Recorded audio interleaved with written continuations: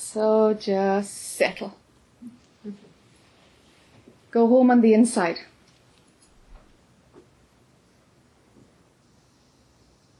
If when you settle, you hit a bed of anxiety, that's okay, just drop beneath that. And if you don't drop, don't be bothered about it. Wherever you land, you land. The thing is to be okay with it. You're not looking for anything.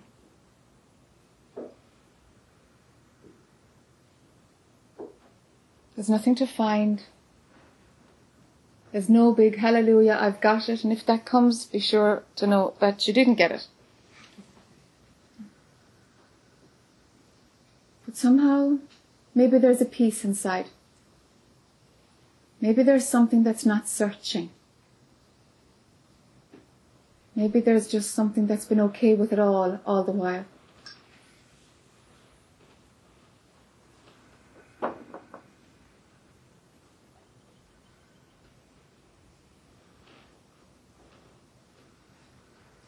And that's as good as it gets. But mind will want fireworks and great experience, and nope. That belongs to the world that brings experiences, and good comes with the bad, and suffering comes with the joy, and that's that package. But satsang is when you kind of see, there's something more. It's not about the world out there.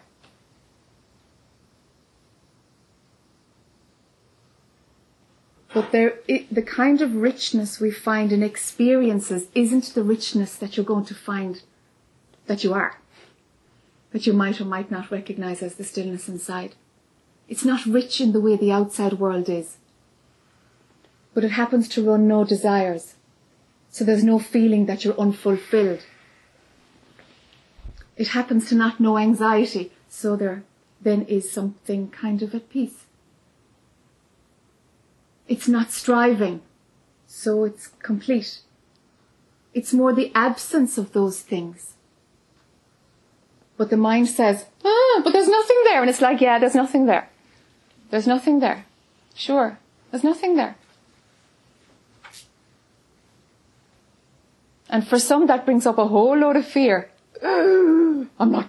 I don't want to go to where there's nothing. Give me a distraction. But the fear of nothing is based on nothing. It's a fear. It's a fear. It's not even attached to a story. It's only just a story you make up.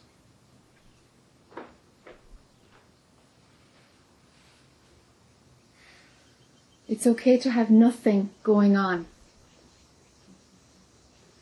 Just nothing happening.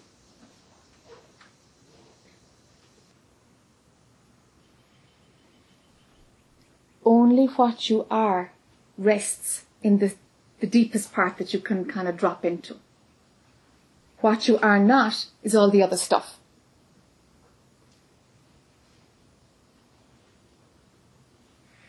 But somehow, and this might give your mind a bit of a loop, but somehow all of this, all of creation comes out of the stillness of what you are, and it goes back into it. And it's just one movement of energy. That's all. Appearing as creation and going back in. That's all. Nothing is lost. Nothing is gained. It's just moving from one form to another. That's all. But the mind says, no, I'm a particle of that energy. I'm a little particle and I've got something to do and some place to go in order to find out that I'm all of it. It doesn't work like that. It doesn't work like that.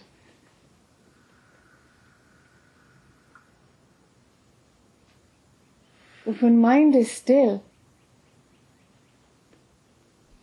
or even if it's possible to kind of trick the mind to have nothing going on, then somehow it can be seen that you are all of it. Somehow it's there. Somehow it just kind of, okay. None of this is actually separate to any of it. It's all just one big link. And it's not a huge eureka, it's just a seeing. But the mind places things to be achieved, goals, up on a pedestal. Up high there, and we'll go for that. And liberation or enlightenment or self-realization has been put up there as well. It doesn't belong there. It doesn't belong there. There's no road that's going to take you to what you are. You can do things to realize what you are, but you're it already. So if mind has to do a catch-up to realize what you are, it's going to do it. If you're sitting in satsang, it's happening anyway.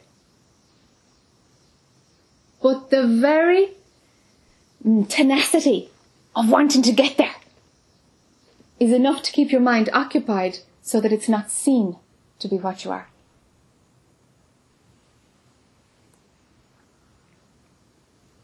So you can read all the spiritual books, you can do all the spiritual mantras, you can do. It's fine. Do that. But you're just experiencing life in another way. You're just having more experiences. What we're talking about is beyond experiences. As long as there is a sense that you can experience, there are two. There's me having an experience. You can't experience something unless you're separate from it.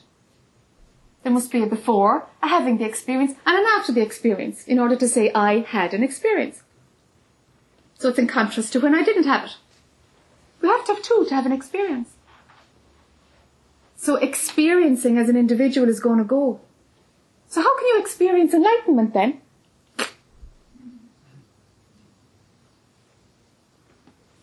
You see? But the spiritual search will make you want it, because somehow we think it's an experience because of all of creation is about experiencing. Everything. It's all about experiencing. This one you can't experience. When the you stops looking for something, when the you is just not plugged into the world anymore, somehow it's seen that you are all of it. And you are prior to all of it. And you are beyond all of it. And what you are actually knows nothing about all of this. If what you were knew about creation, there would be two. There would be you knowing something. We've got two again. And there isn't two. And there isn't even one. If there was one, there would be two, because there's one glass there. Now there's two, because there's one saying that there's one. You have to have two to say there's one. There isn't even one. There isn't even one. So if you're still with me, this must be an appearance. Creation must be an appearance. It can't be real, because if it was real, then two would be real. And there would be nothing beyond duality. There's nothing phenomenal beyond duality. But you are beyond duality.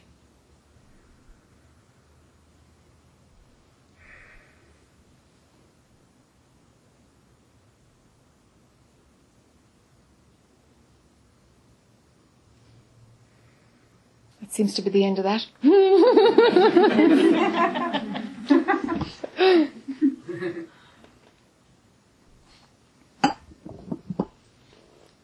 Okay, how are you doing? Anybody want to ask a question into this fantastic apparatus? Magic wand. It's a magic wand. Yeah. It was a chopstick very recently. It's now a magic wand. That's reincarnation, huh? Changing forms. Yeah. I guess so, yeah. Can you elaborate about experience? Okay. Yeah, can you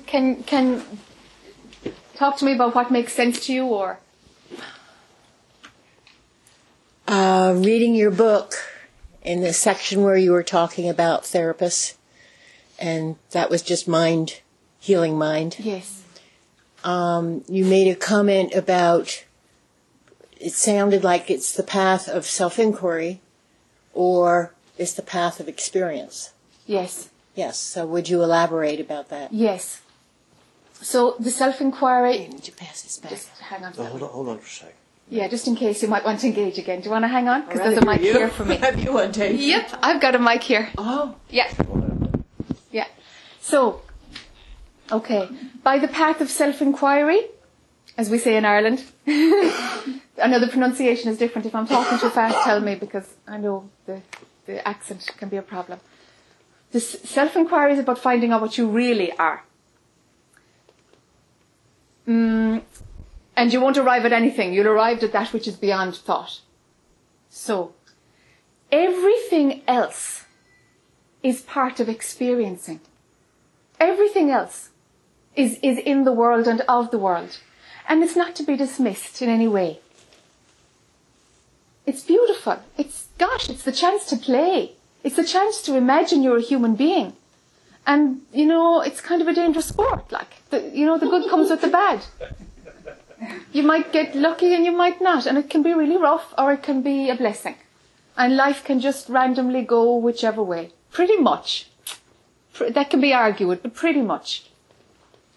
So within the role of establishing all the capabilities of being human, the healing industry plays a huge role. Because it's about shifting your thinking. And in that shifting of thinking, it helps mind to become unlimited. So it actually plays a very important role for many prior to inquiring about what the real meaning of everything is.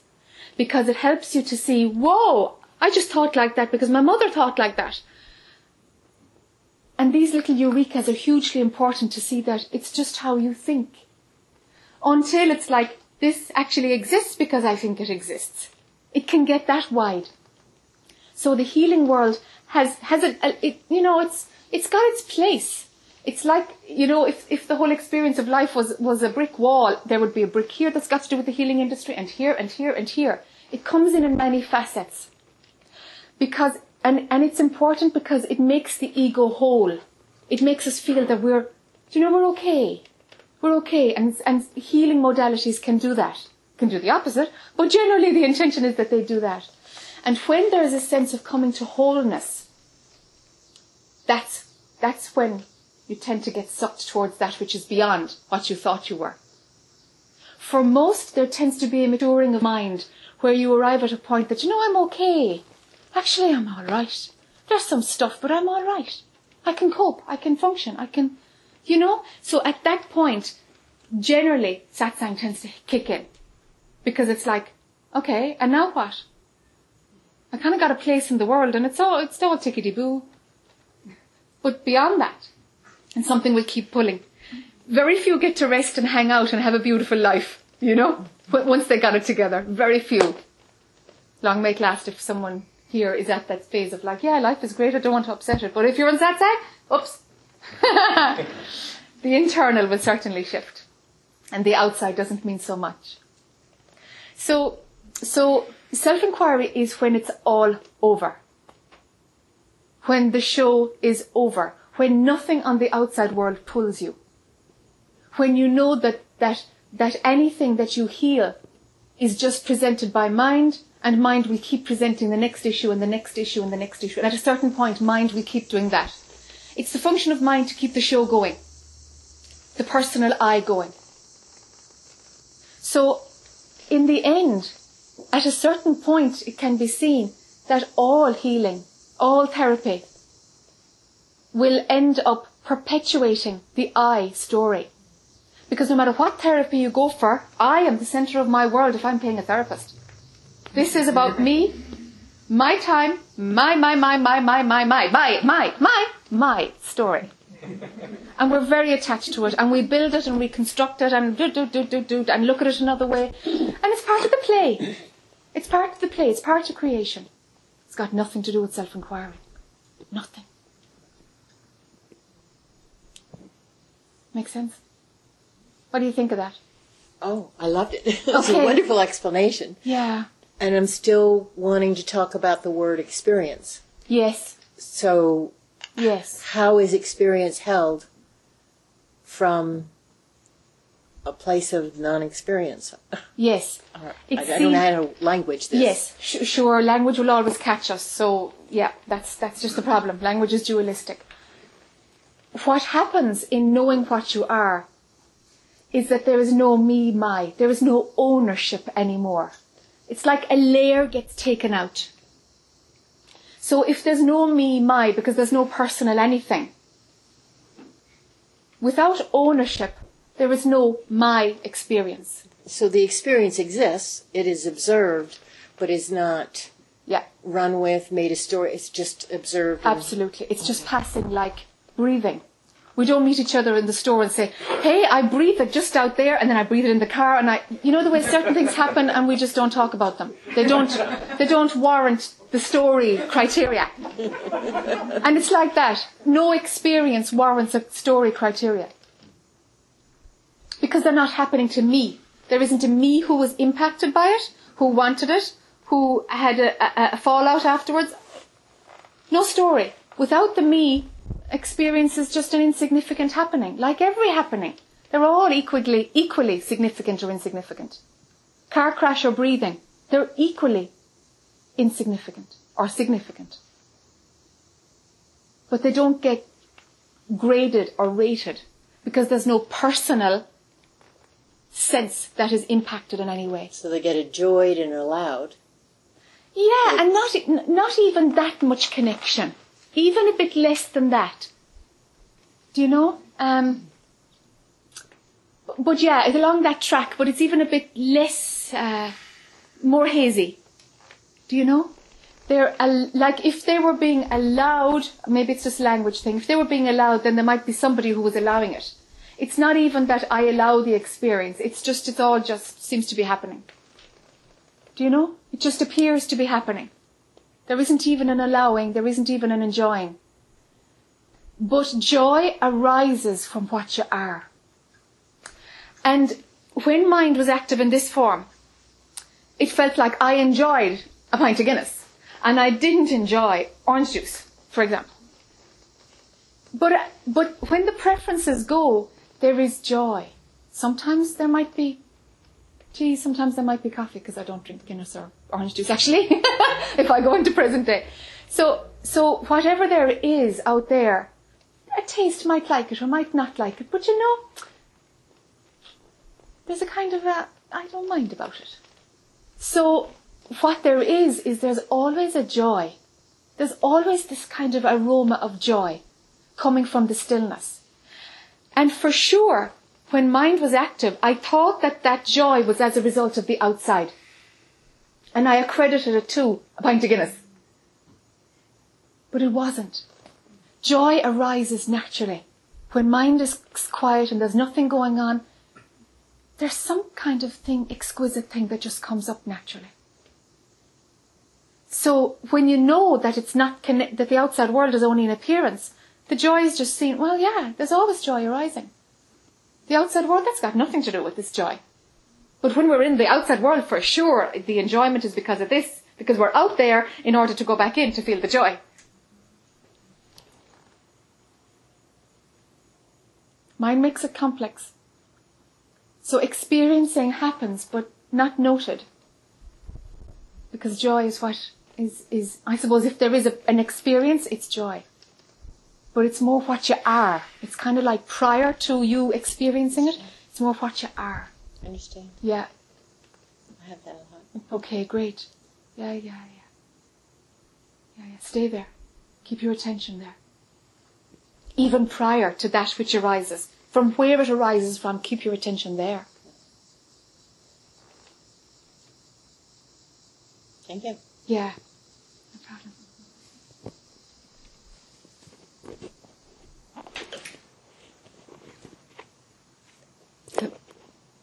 Were you saying that there's a sequence of finding a comfortable place for the I before you let go and go beneath that? Is that what you were saying? So yes. There's a place. There is. And it's called the I am, or the observer.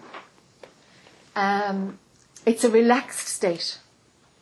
It's pretty nice. It's okay. You have a perspective on the world. And you can do that with your mind. You can train yourself to observe and to kind of go inside. You can do that much. When a lot of time is spent in that place, What's not happening is the neurological pathways to going into all about me, my story, my experience. When that connection with the world isn't very active, then the neurological pathways, they get rusty. They just don't get used anymore. So brain stops functioning in that way.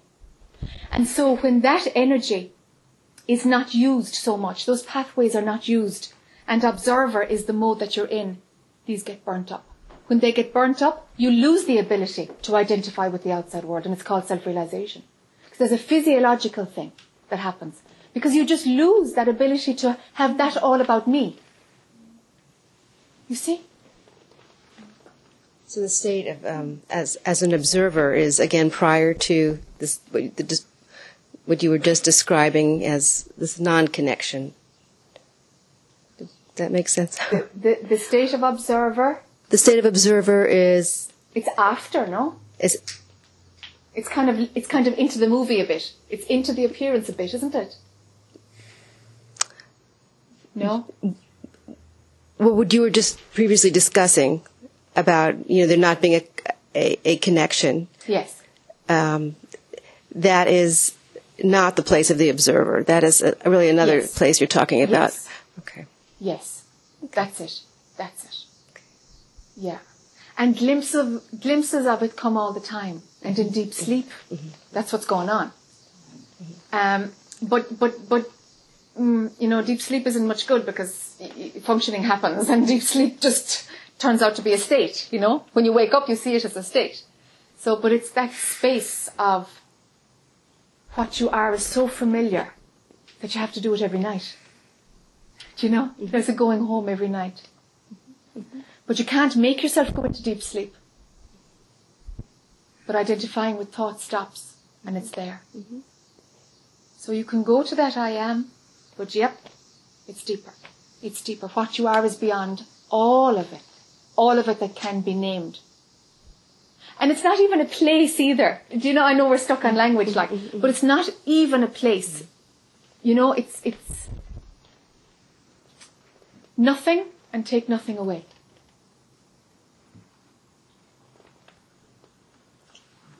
Thank you. This lady.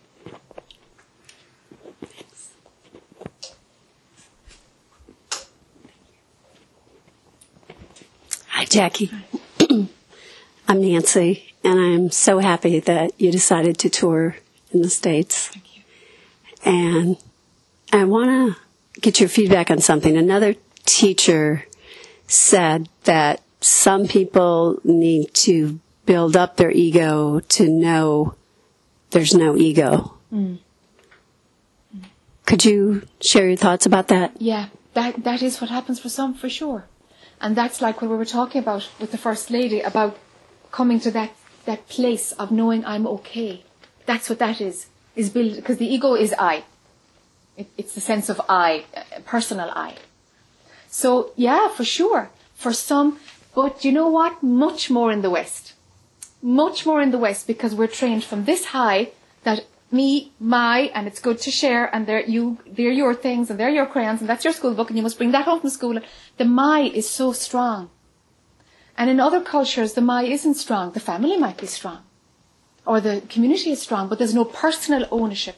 But for us, it's endorsed. My rights, my career, my house. We don't even share them with other people. You might share it with one intimate, but that's about it. So ownership is really strong. So we're trained in our culture to build a strong I.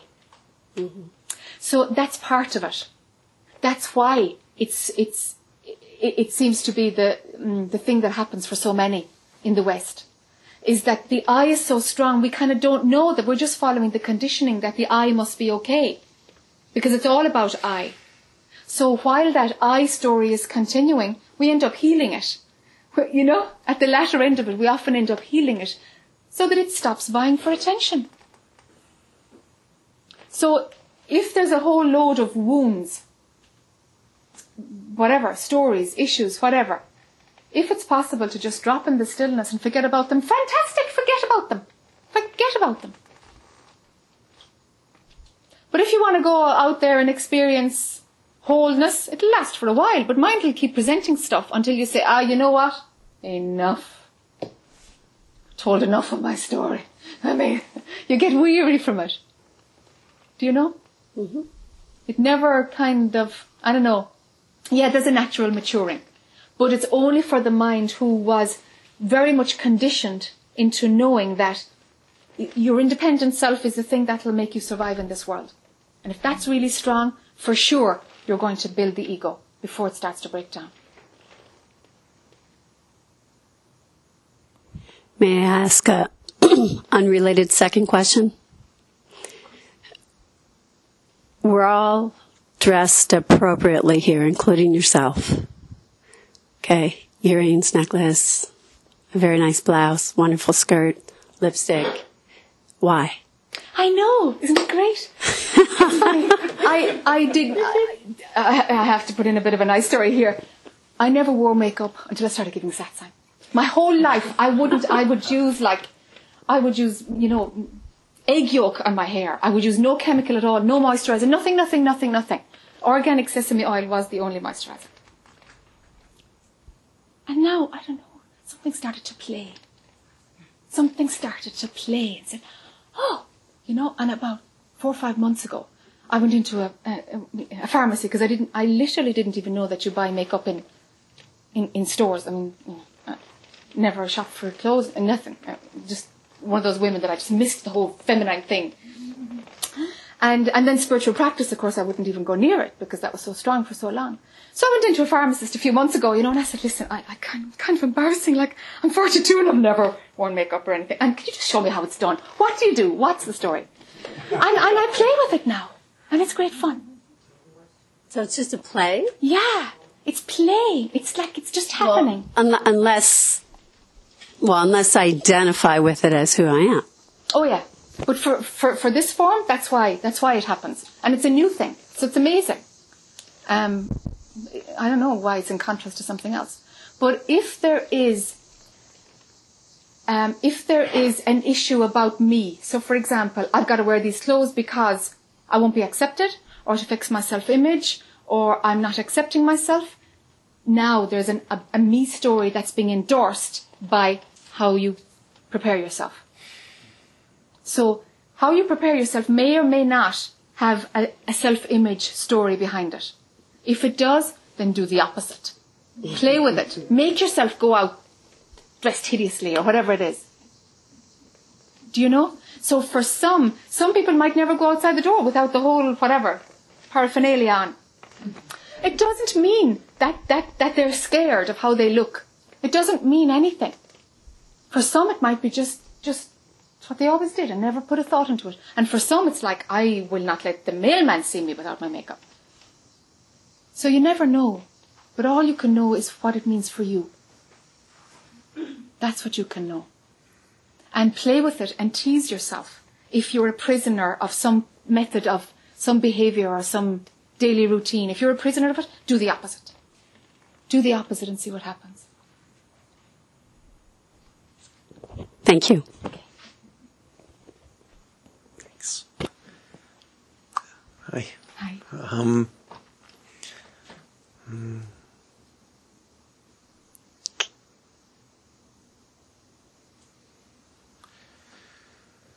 So when your mind was active, as you put it, at some point, I don't remember all the details of your story, but at some point you wandered off. You went into the south of Ireland or something. You went away from home, right, for some period of time. Yes. Was that important? Like, was that? It was kind of the only thing I could do, because there was this strong. I have to leave everything. I have to leave everything. And I had no idea where to go. And I was like, what is this? But I have to leave. And I was like getting rid of my stuff and breaking up with my husband, and I closed down my company, and I was like, I don't know what I'm doing, but I'm letting it do whatever it's doing. But something is doing this. And I had a friend who lived in the south of Spain. And something in me said, okay, I don't know what I want, but I have to go to where there's more light. I don't even know what light means. At this point, I don't even know what light means. I don't trust anything. I said, okay, the sun. Let's go to the sun. So I went to visit this friend, and I went from there to an island off Spain. I had no Spanish. So what to do except sit there all day in front of the view of the sea, which is all around this little island. And I just went in and went in and went in. And there was nothing going on. I knew nobody. What could I do except watch my thoughts all day, every day? And from there, I ended up with somebody, a Spanish person, to go to India, where I saw what was going on. But yeah, was it important? It was the only way it could have been. There was huge uncertainty. There was like, I'm jumping in the deep end again. How many times am I going to do this? Mm-hmm. Don't have a paddle and I'm jumping in. Yeah. There was that over and over and over again. Yeah, that's happening here. A lot of everything's breaking down and falling away. And sometimes easily, sometimes hard. It's hard. I've had many glimpses. I've been doing this probably for way too long. Who knows? Who knows? But something, and I can tell myself when things get triggered, conditioning and feelings come up and stuff, I can say, it doesn't matter. But most of the time I'm just fooling myself by saying that, because it's still, if I'm being sincere, it's still happening. Yes. And it seems I'm kind of doomed to just watch it then. Okay. That's the best I can do. Okay. And I'm watching myself even as I'm asking this question, because I'm noticing that my mind is wanting to find out from you how you did it and try to work it in so I can do it that way, kind of thing. Sure. That's normal. Yeah. Drop underneath all of this story. Now talk to me from there. From right here. From what's underneath the story. Just crickets chirping.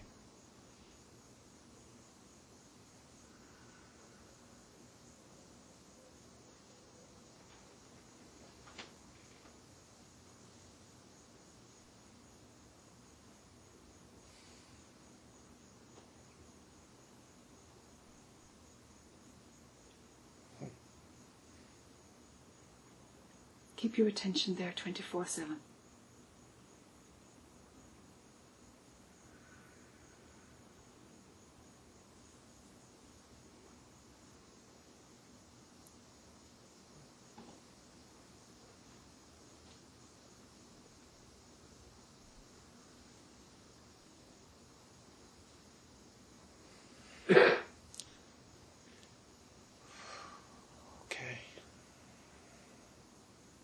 The watching is keeping you in the movie. You've come to the end of the watching. Watching will happen, but the one who's doing it, cut off his fuel supply, drop underneath. Just in the silence. You got it. That's how mind interprets it, but somehow it's kind of bottomless. Yeah. Mm.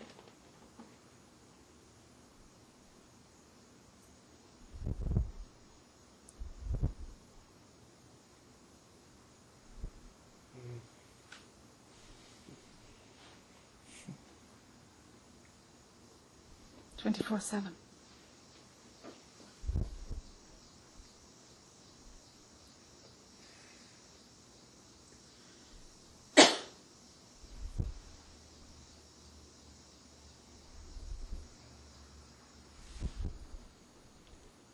Mine says I may have to go to the south of Spain or south of somewhere. Oh, yeah. That's south of the thoughts. That's mind doing its thing. Well, there's just so many pulls, I mean, I can say right now, sure, I'll do it 24/7, but the 24/7 goes into the mind anyway. Yes. Because there's only this moment that's accessible. That's right. So then the mind says, well, it's easy now, it's easy here. Yes.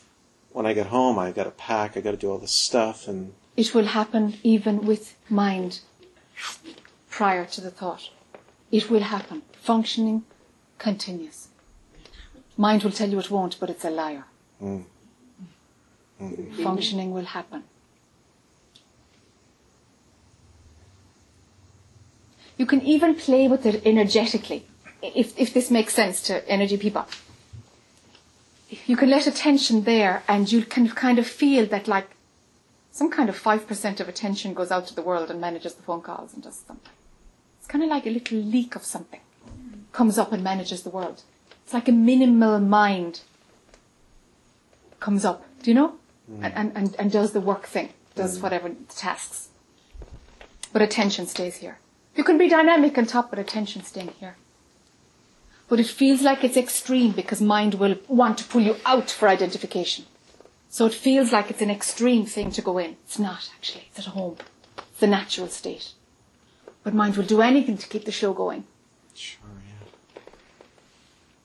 Moments only come one after another. They're not piled on top of each other. You don't have to do it all together. It doesn't work like that. You know? Like if I told you to brush your hair, whatever. Let's say you brush your hair once a day. Okay, brush your hair 365 times. And you say, what? It'll fall out. But by this time next year you'll have done that, at least. Mm-hmm. Do you know? So moments come one after the other. So mind will say, oh my God, do that 24/7. It's like, yeah, you're right. Mind is just running amok with it. But there's only this moment, and it's dead simple because it's natural. It's a natural place to have attention. We learned how to plug mind into thoughts. We learned it. So there's a bit of unlearning, and that's the observation. Go underneath all of that. The learned, the unlearned, drop underneath all of that. Because that's the path. That's the spiritual path. Underneath all of it. And life will continue. And the urges, don't mind the urges. But if there's an urge that physically moves your body, if you're like, oh no, I'm doing this, oh no. You know, when you're making the call or whatever it is. Well, life becomes all like that.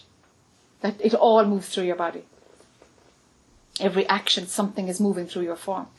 Because the controller, I'm doing it, just stops rabbiting on, stops claiming it. And the activity happens just the same. Right.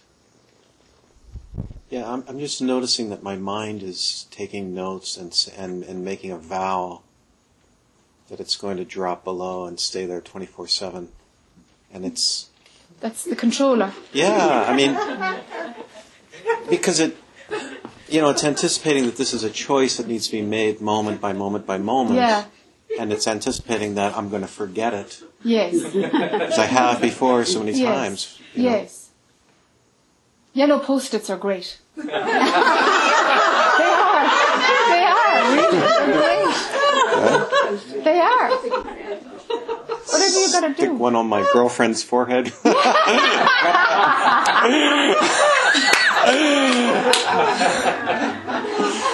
That would definitely distract you.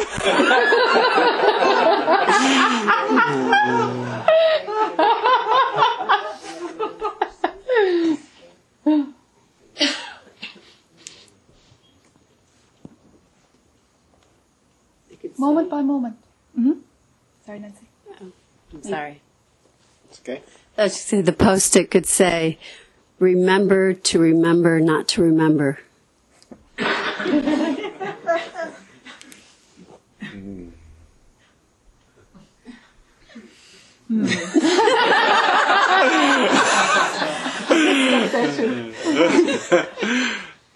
Yeah. We send it back here? So, it was somebody here as well. Sorry, this hand was up first, wasn't it? This chap is waiting longer, yeah. I'm definitely feeling a disturbance, Yeah. as you said Yeah. might happen. Yeah. Probably a number of them. One is a question. I'm not quite sure how to ask it. You spoke about the disconnection or the loosening and then the disconnection of the impact of the outside world on the inside world. What's the effect of that on compassion? The compassion that is spoken of. Would you repeat the question, because we can't hear we can't hear Okay. Oh, this doesn't broadcast my voice over there, does it? No, it's just a recorder. Yeah. Can you repeat the question yourself so we can understand what's in the chest? Sure. What's your name? Peter. Peter. Peter says, following that there's a disturbance as in his mind. There's a few questions that are stirring. And this question is about compassion. And he's saying, in connection with what we were saying about mind disconnecting from the outside world and pulling back and dropping underneath, where's compassion? What happens to compassion? Is that it, Peter? Mm-hmm. Okay. So the compassion that is revered in the world has to do with two. One, having compassion for another, and it's given a very high value. But that compassion is always tainted with some kind of a personal agenda. Because invariably, when compassion for another arises, it's because somewhere there is the thought, if you weren't in such pain, I'd feel better. That's always running. It can be very faint, but it's there. It's there. It's part of the separation deal.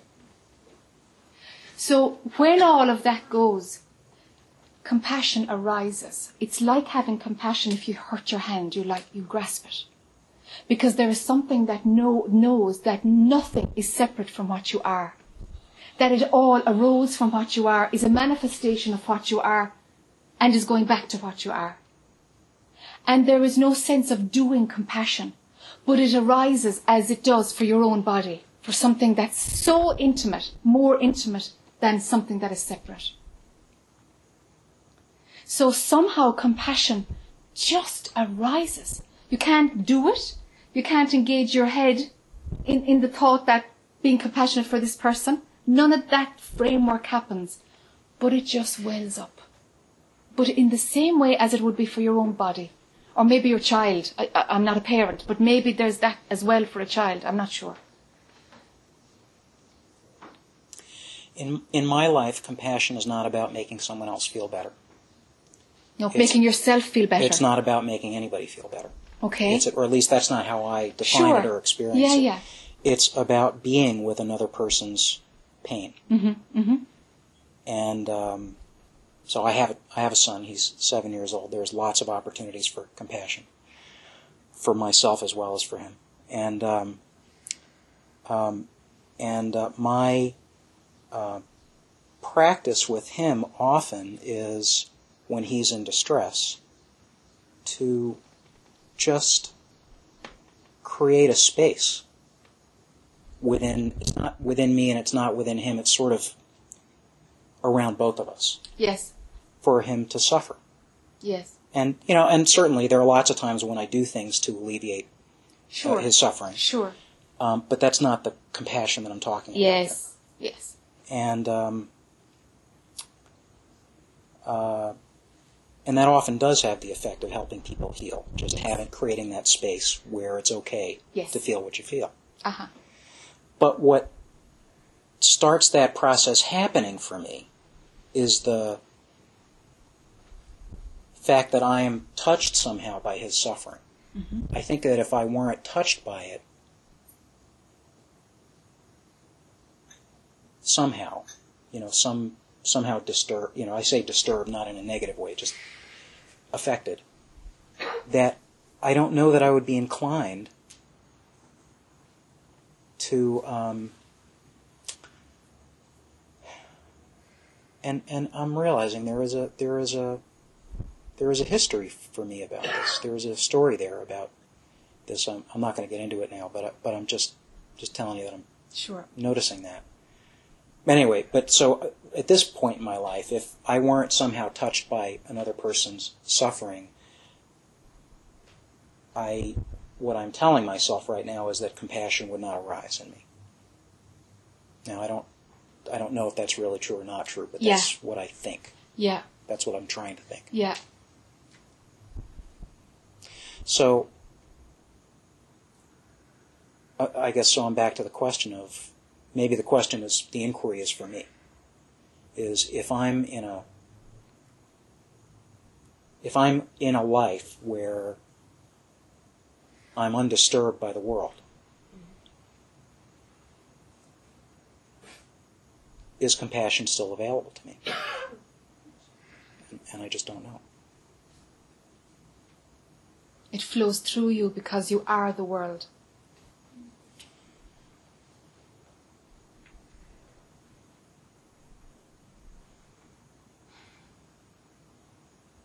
Thank you.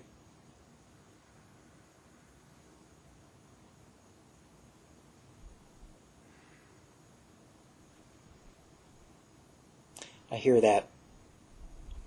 It sounds great. It's not taking root. Yeah, because I'm not saying this is happening, but this for you, but this often happens. That mind will set up a scenario that says, chances are that won't happen if I drop the I story, that won't happen, and I wouldn't like that gone. Yeah. I have very, very, very highly evolved defense mechanisms. Yes. Really. Sure. I'm thinking about writing a how-to book about, Yeah. Yeah. So recognize it for what it is. It's just a defense mechanism. It's not about compassion. Yeah, it makes sense. It's not about compassion. But try not to help somebody who's in front of you, even when you know they're not separate from you. Something will move through you, and you'll give everything you have, and you'll give it again, and you'll give it again.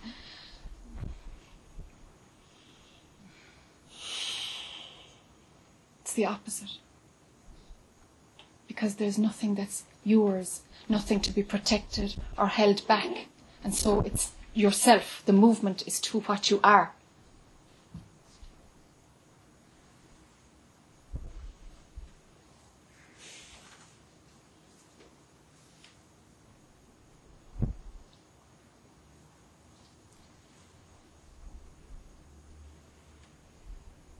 Love doesn't need two.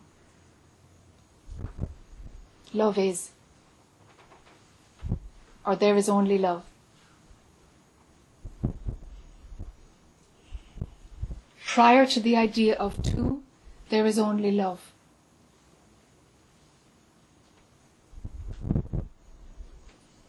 Love plays at losing love and finding love. Love plays at holding the space for love. Love imagines it's not lovable, and it is lovable. But it's all love playing with love.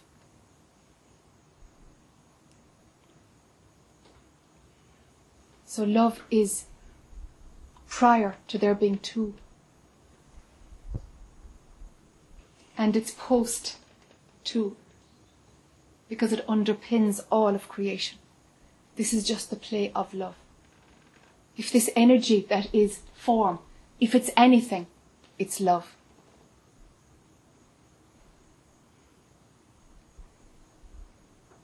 The surest thing that happens once identification stops is love.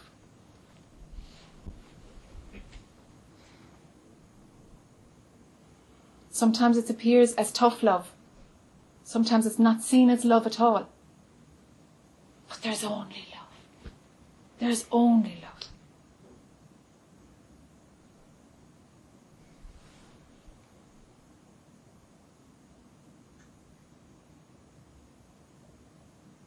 The defense mechanisms protect only what you think you are. It's only what you think you are. There is nothing to protect. If you are all of it, how can a way of living be protecting? What would it be protecting? If you are all of it, what would it be protecting? What you are doesn't need to be protected. Sure, you can protect your car and lock it at night. You can protect... That stuff happens. But I'm talking about something else. Where we protect ourselves. There's something to protect. The only thing to protect is the idea of who you think you are.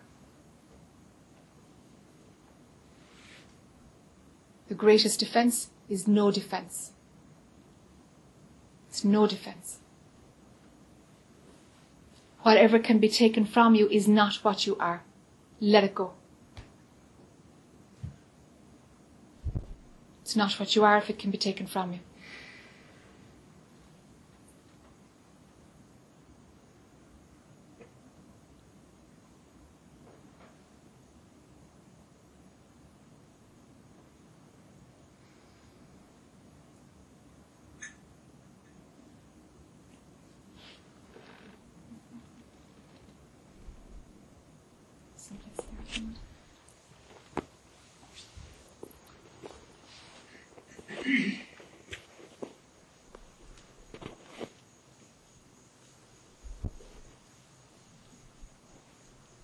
Hi.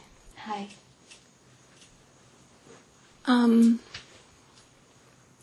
There's two pieces to this question, and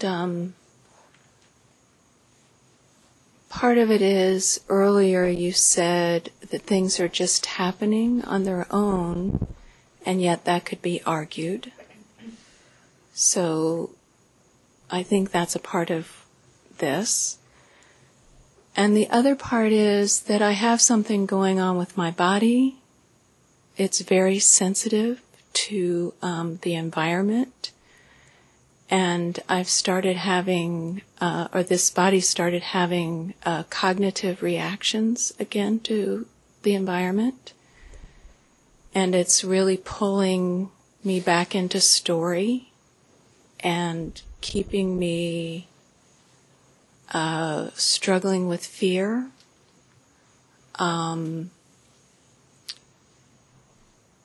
And I believe that anything can be healed, and yet I'm really struggling right now. It's very scary for me to be having these cognitive reactions again. And I don't know how this fits into this whole beautiful understanding. I just don't know how it fits. And this, things are just happening, and you can just be with what's happening. I'm having a very hard time being with this. And,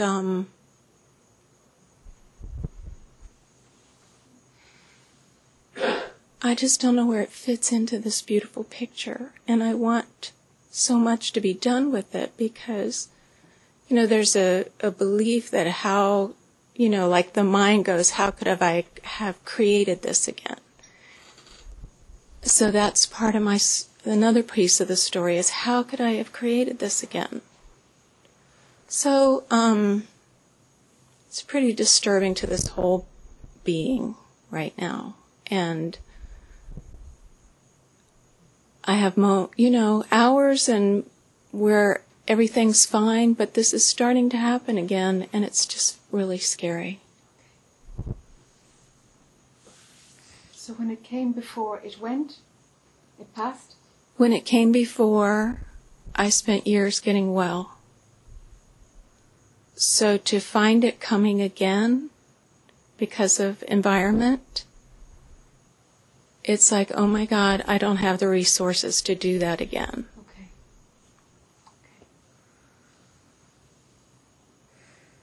Okay, let's deal with the second one first.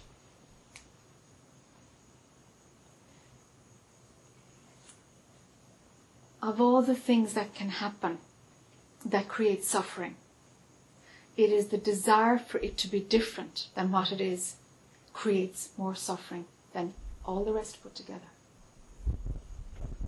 It's the sentence that says, I don't want this.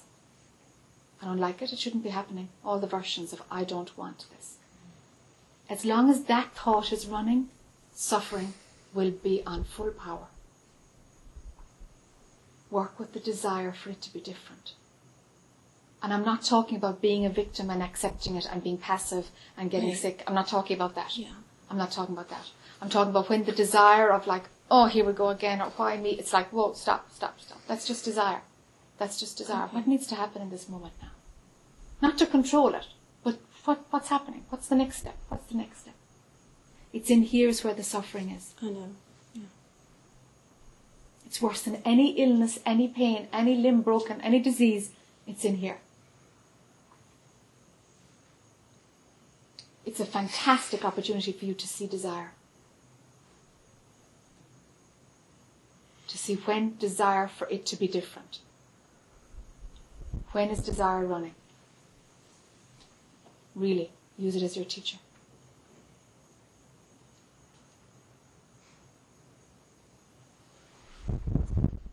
Body is a lump of flesh, you know? It's just a piece of meat, really. It's going to do its thing. Sometimes it's healthy, sometimes it's not, sometimes... Do what you can, but, you know, I wouldn't give it too much, attention. It doesn't need high maintenance. Whatever maintenance it gets, okay, it gets. And if it demands more, okay, give it more. But thinking about it and thinking that it's out of balance creates suffering. Because I want it to be better and I should be able to do this and I should. The suffering doesn't come from the incapabilities of the body. Do you know? Physical pain now is slightly different. I would just put it in a different way. But for you, it's about the desire for it to be different. Go after those desires.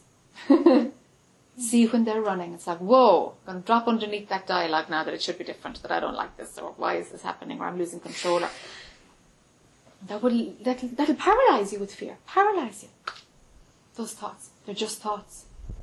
They're just thoughts. You might wake up tomorrow and it might be gone. Who knows? You might wake up tomorrow and you might die. Do you know? I mean, then it's gone. Like really, it can go any which way. The pattern of the past does not have to replicate now. Why? Who says that? Not necessary. But look at the desire for it to be different. That's your key. That would stop the suffering. Then it's just something happening to the body. And it will take the attention it needs and you'll deal with it and life goes on. Might be modified, but it'll go on. But wanting it to be different, suffering. Fear of not having control, suffering.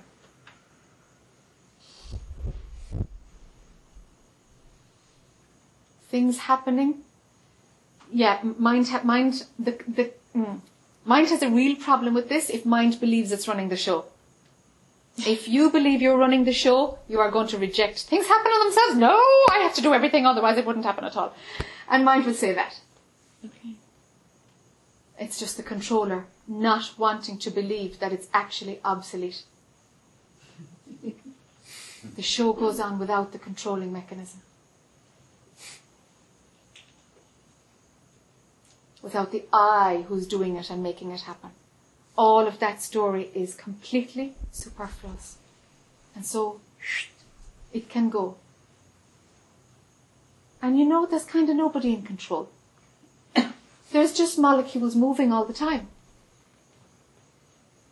Shifting and changing and moving through form, and that keeps on moving. Try stopping life, huh? It keeps moving. It's just energy moving. But as long as we think we're in control, even of our own little patch, it will go belly up. It brings with it the fear of not being in control.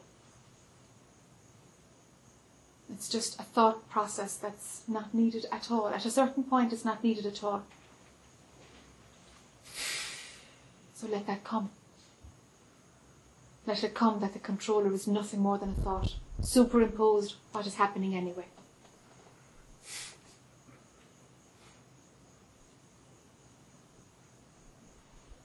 It's very clever, the mind, you know, it's very clever.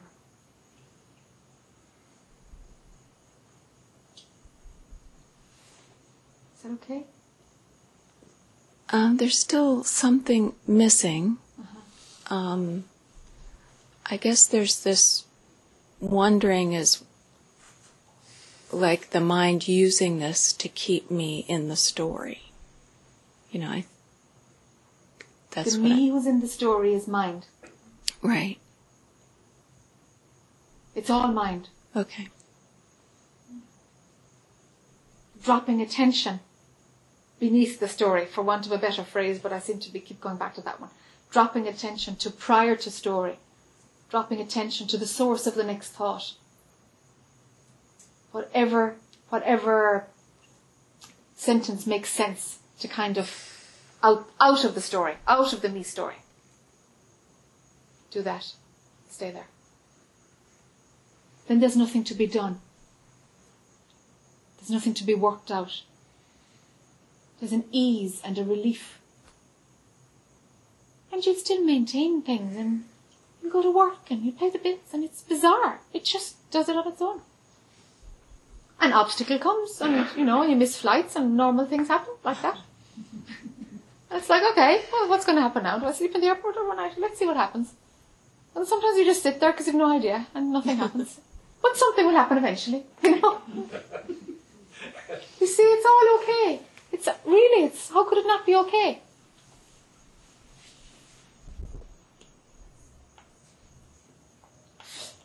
This has actually already happened. It's already in the can. This movie is already in the can. So if that's actually the truth, this is just an echo of something. I know some teachers say, there was some guy I was speaking to, I don't know where he is. That it's a divine whim, Some scriptures say it's a divine whim, or the Om, or in the beginning there was the word, or whatever. But the original vibration, the echo of that is what this is. It's the echo of a vibration. Thank you. It's already all over. Yeah. What you worried about? Thank you.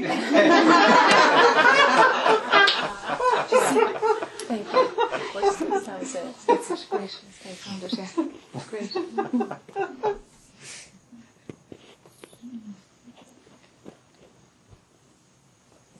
Yeah. Couldn't tell which way was which was front and which was back.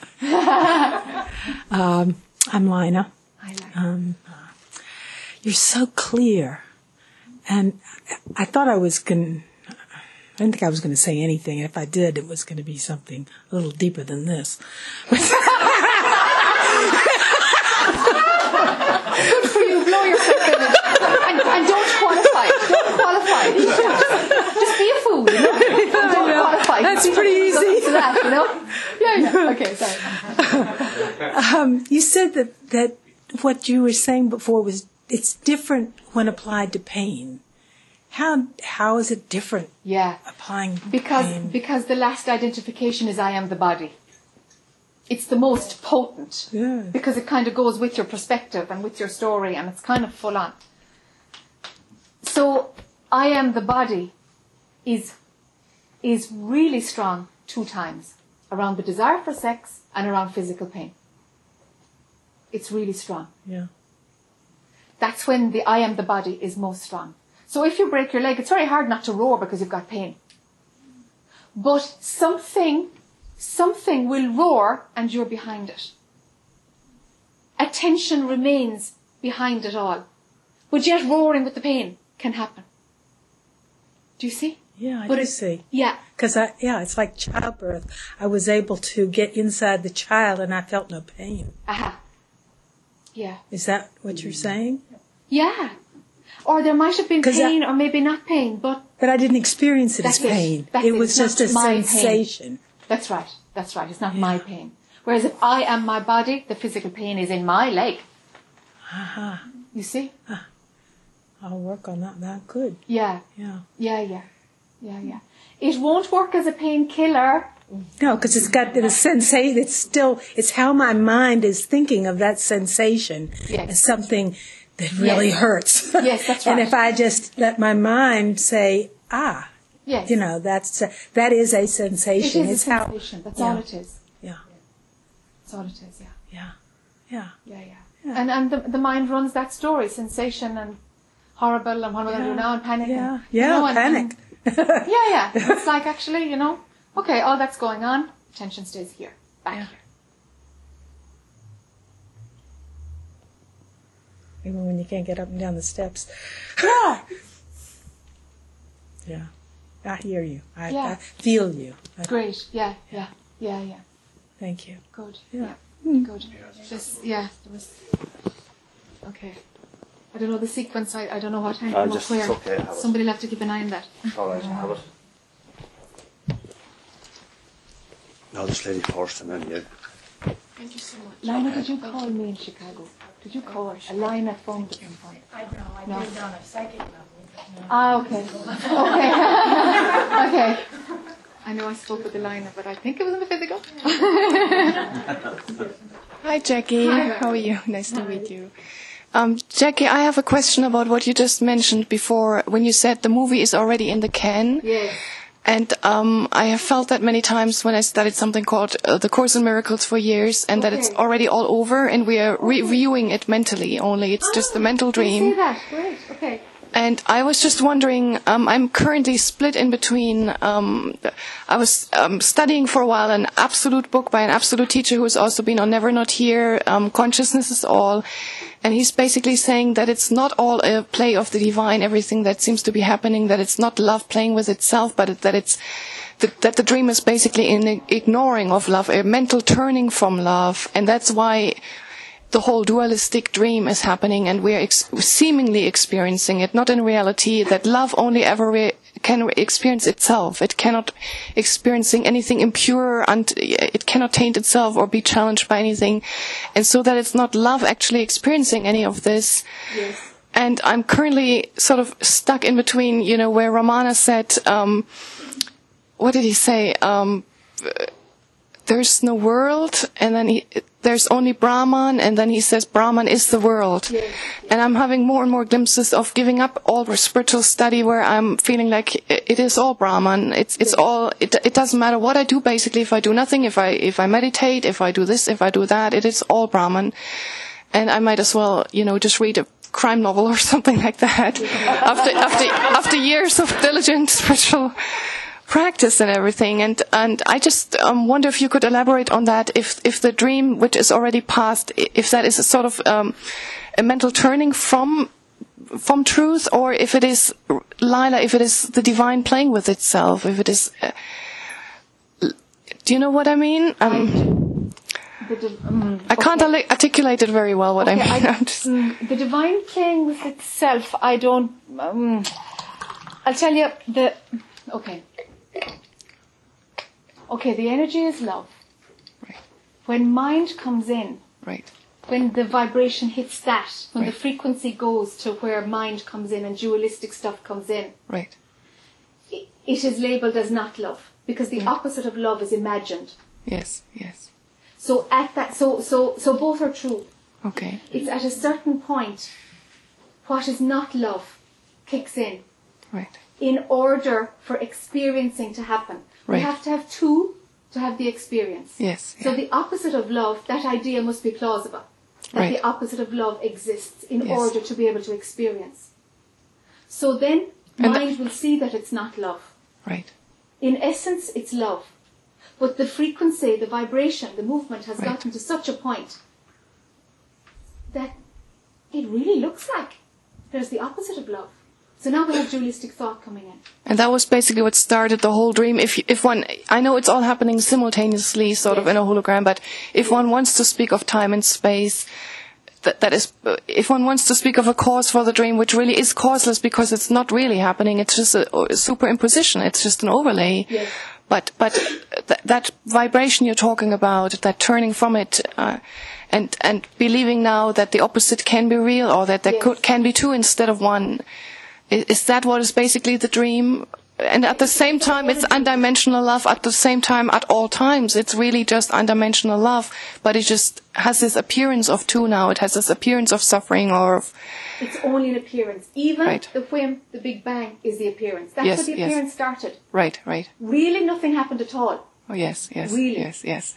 The appearance started there. Yes. Then the appearance gets legs and gets more complex. Yes. And then comes duality. Right. Is it that love is going against love? It's just the movement. Right. Mind will you see, because there's mind going on here. It says there's something that's not love in the appearance. Yeah, sure. That's the dualistic framework. That's why we label hatred. and Right, crying. right, right. There's something unloving. But it's the search for love, no? Right, right. It's all the search for love. Yes. What looks for love except love? Everything is trying to go home. Everything is seeking resolution Yes, yes. in some shape or form. Right. Do you see? Yes. So, okay. If all of this is in the movie and it's all going to do its own thing and it's already in the can, why don't you do anything? There is an appearance that you're playing as part of it, isn't there? Yes, and I'm currently sort of, it's like I'm turning in the other direction again, even though on a worldly level, after 7 years of Dark Night of the Soul, when things were just starting to, I had a big awakening and things were starting to go really well, and Remainder of Ego was utterly insulted when the real Dark Night of the Soul started, and bodily functions ceased, swallowing stopped, and sleeping stopped for the last 18 months. And I had to surrender yet so much more than I ever thought possible, but I did. Basically, not I did, but something did. And now I'm, to my big surprise, turned back into the world very much. And I all of a sudden, like before, I always had just the wish to stay with truth and meditate all day and be silent and be hours and hours in the silence and just stay there. And the outside world had no attraction to me, no pull for me. And I saw it just as a movie, and now I'm turning sort of in the other direction, and I want to play again, and I want to be part of it all. And all of a sudden I have the wish for a baby, which I didn't have the last 2 years. And I'm just trying to understand what is happening, if that can be a normal thing, because most people sort of seem to go in your direction, seem to go up higher spiritually, and I'm sort of going in the other direction, but it doesn't seem to feel any. It doesn't seem less sacred to me to go back now to reading for first time in many, many years a crime novel again, or to just enjoy food. Or, like I ignored the 5 senses for a long time, and I just sort of tapped into this one spiritual sense, but now I'm fully enjoying the 5 senses, and I see it's all the same. So it doesn't matter, and you might as well play, and there's a big desire to sort of just be with family and be together with people again, and it's sort of like coming out of this isolation or this long loneliness and meditation, and yeah, there's really nothing to say or. Okay. There appears to be a choice. To push on through and see that they're desires and not go after them. Right. And break through them, and for sure you'll break through them. Right. Or go play. Nothing is lost, nothing is gained. Ultimately. Yes. But the more that desires are fulfilled, the highs of desires will bring it out in the ass. They kind of do. Yes, I feel that. I feel it doesn't really matter which way. If I look sort of towards the end of the movie, or I imagine at the end of this physical incarnation, and I imagine having given birth, or having had a baby, or not having had a baby, or having written my book, or not having written my book, it all doesn't matter, because the inner peace or the stillness is there in the background the whole time, it's just more like a innocent curiosity lately to find out what the movie is going to present to me, and I'm not. Yes. I was foretold yesterday by a psychic downtown Georgetown, Café Leopold, that I would have a baby in 2 years, and it was a great surprise because it seems physically a huge mountain to get there, because physically it doesn't seem possible at the moment, but at the same time there's not any trying very desperately anymore to do anything about that, but just letting life unfold as it will, in however shape, and it seems to be very glorious surprises, or it seems to have a taste of perfection many times. I don't know how to describe it. It just seems to be really, even the ugly things, even lately we experienced a lot of death around us. Son of a friend died, but the being able to not being attached to things and just show up fully and be there. Even that had an exquisite taste, even going through that grief and suffering with them and comforting them. And Yes. And I just love your book. And I loved your shows on Never Not Here. For a long time, the insomnia bothered me very much, not being able to sleep until 5 a.m. But I used now to listen to Never Not Here all the time and just be in satsang and so it's all good, basically. Yeah. And this just feels so beautiful, this atmosphere here in this room, to be amongst these people, and it's just beautiful. It's There's just a couple of things, Maren. One is that in the movie, I've recognized that there is a move towards women in particular waking up and holding the space while they're at home making babies, feeding babies, rearing babies. I don't know. I used to know what these things were called, but there seems to be these cycles that are going on like every 3,000 years, and this cycle is called the Kali Yuga age, and it's going to end in a few hundred years. And it's happened before, and afterwards there's being awake happens, like Atlantis would have happened in the phase that's coming in about 300 years' time. Do you know? Being awake is that phase, and it goes nowhere. Sure, it starts again. We're not evolving in any way. It's just history repeating itself. Do you know? Yes. So in the history repeating itself, what I've seen happen is that, like, this information was just so sacred. You had to be in a monastery to access this information. Do you know? Religions came and they changed every scripture to control it and to deaden it. You couldn't find out about this. And now we've got the internet and whoa! It's great, you know? So, but it's part of the accessibility of truth. Yes. And coming out of this dark age of 2,000 years. Yes. Okay? And the last 8 years here in the US. I'm sorry. I hope I don't offend anybody. I just arrived at a very bad time here. So part of it, I notice that there are a lot of women who are on this path and are being pulled back into motherhood. And it's part of that shift towards it's doable while you're being a full-time mom, because that is full-on distraction of the outside world. And so it's like there's this wave of women that I've seen in the last couple of years. Just this, it's coming and it's getting stronger and stronger, that it's possible to totally operate from the self and rear your kids. Wow, thank you so much, because for the last few years I felt like deprived, that I couldn't have a career because of medical reasons for several years, and I was like, I want to rebuild my career, and I feel like I was broken down, and now I'm slowly rising out of the ashes again or something like that, and I'm very surprised by I just thought I would be the anti-mother, or I would never handle all the physical tasks of Boy Scout cookies and what PTA and what needs to be done in this country. It's different in Europe. It's easier in Europe to raise a child than over here, you know. And but lately the wish is there. And the stillness underneath. Right. That's the key. That's what you are. Yeah. Don't let the movie swallow you up. Just play with it. No. Right. Yeah. Play with it. Have fun with it. Yeah, it's beautiful. It's exquisite. It's beautiful. It is. And it will play you. Yeah. It's playing you. Do you know? Just watch that the eye doesn't get right up in there, because it will try. It will try to become the controller and the manager, and sure, there'll be a bit backpedaling, but you know. Yeah, mine is very cheeky. My eye. It's okay. Yeah. You know. So, thank you. Yeah, you know. For somebody else, I would say, don't go there. Don't go there, and absolutely, it's a desire, and you will be bitten. You know, but. But no, there's something very solid. There's something very solid knowing what you are, what's underneath it. You know, and if you get caught in the world for a while, it'll only last a while. Right. Not in 3 years, a while, you know? But it's all right.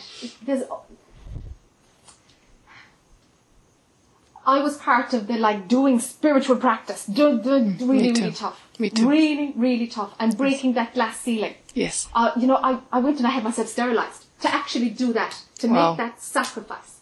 Do you know? To no, I'm cutting this option because I'm going all the way. In whatever the name of God is pulling me, I'm going that direction. I'm closing down the option of doing this. That's totally not necessary now. It's totally, that vibration is gone. It's gone. It's gone. So it's like the wave of women now who are awake, but are being pulled into motherhood. It's like, it's going to be kind of tough for you. In 10 years' time, piece of cake. The outside world will not have any capacity to pull. Do you see? Right. So energetically, it's going in a direction. And within, purely speaking, within the dream and duality now, it's okay to pray to the little ones, sort of like in the movie Back to the Future, to make it happen, because I don't see biologically how it's going to happen, practically speaking, with my medical problems. But Sure. So I'm like, well, if you want to come through, then help mommy and daddy. Without the controller. Right. Without the controller. Right. But yeah, things happen all the time. There are many causes for everything. And if prayer is one of the causes, sure, prayer is a cause. If there's an attachment to the outcome, you've got desire and... No, there's no more attachment. There's no more. That's it, you see. Stay in the stillness and everything is okay. Whether it's prayer or... It's all just the movement. Let go of the reins. Let it all flow. Let it all come. But keep your attention on what you are. Because, 100 years ago, those who were self-realized had to stay in monasteries. Yes. They had to be revered by groups. They didn't, drive cars and get speeding tickets and end up in court and doing things that the rest of us do. Do you know? There was some kind of distance that needed to happen energetically. And there's no gap. There's no gap. Energetically, the outside world, we know it's empty, it's futile, very quickly. Mm-hmm. Kids know it. They know it, and we, spend later on in years before we find it. It's all just changing. The process of waking up is changing. Mm-hmm. So if there is a new model happening through you, go for it, girl. I'm very surprised because I figured that my life would go sort of, not exactly in your direction, but similarly. Or I went to India many times, and I devoted my life to spirituality, and I made that vow inside, and that would always come first. And unfortunately, that happened after I already found my soulmate and was married, and so I struggled for a while about making, keeping both commitments and so on. But lately, I don't find a conflict there anymore. It's disappearing, and and both can happen, and one doesn't have to leave the whole world, like you say, behind literally anymore, and go to a monastery. One more sentence and then we'll move on because I'm conscious. Yes. Just one more thing. If the stillness that is underneath it can be rocked, threatened or shaken by a baby crying, you've done nothing. Mm-mm. You've established nothing. Mm-mm. There's your test. Let the tests come, huh? Right. Mm-hmm. Absolutely. Thank you. Tony. Hi. Hi, Tony. So, I guess there's some stuff coming up, to say, I guess in the spirit of offering to be burned or something like that. So, I saw you for the first time about a week ago, and there's this quickening and this energy, and for a few years before that, it seemed like there had been kind of a giving up with regard to this notion of enlightenment. Is like whenever that happens, it happens. It's none of my business. It's sort of dropping off from spiritual practice and all this kind of stuff. And then somehow in the last week, like this grasping, seeking thing just came up again, and it's very disconcerting. It's like it doesn't feel very good. Why? Why? Yeah, why is there, it shouldn't be like this? What's that running for? Well, there's energy in the body. There's also that, what I had mentioned before in terms of the edge to it, the anxiety with it, Okay. It's, I guess, this unpleasantness associated with it. Okay. I don't know why it's unpleasant or, Okay. Okay. I don't know. Okay. That's what I'm working with. Okay.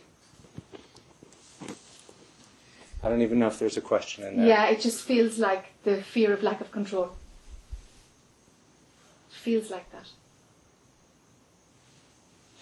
And it's like all these desires that had been run. I didn't even know that I had them so much, or that they were a problem. Or now it's like all gotten into this desire for freedom. Okay. Okay. Yeah, it's not. It's fine. That's a useful desire. If there's going to be one, let it be that one. Yeah, but even that one it's hard. Yes, it's hard if you don't want it. If you have a desire not to have it, it's hard. So maybe something about just the allowing it. Yes, allow Yeah. the whole thing. I mean, this, driving, like rearranging my schedule and driving 8 hours today and driving 8 hours on Sunday, it's like the whole thing's kind of crazy. Like, it's Yes. like, Yes. it's like, Yes. Yes. It is crazy for the mind. Yes. Yes. It's fine to be silly and crazy. It's fine. See what happens, huh? yeah. See what happens. It's okay. Stay on solid ground with it. Yeah, You know? well, that's my problem. I don't feel like I'm on solid ground. That's it, And and there's also this memory of years of suffering associated with grasping. Okay. Like I don't want to be stuck in that again. Okay. All right. Can you be light about this weekend then? Be light about it. Yeah, I can try. Even if you tell your brain it's entertainment, because that's actually all it is. Really, it's only entertainment for an eye who's imagining that it's got something to do. Let it be entertainment, Tony. Enjoy it. And somehow in the enjoyment of life, something stops grasping. When there's entertainment going on, it's easy, huh? Body's relaxed. It's really, that's all this is. Yeah, entertainment is like, reading motorcycle magazines and playing video games. Okay. Let's create a new category, okay? Let a lightness come in. Grasping doesn't help in this work. Lightness does. Yeah. Lightness does. Play. Let it be fun. Let it be fun.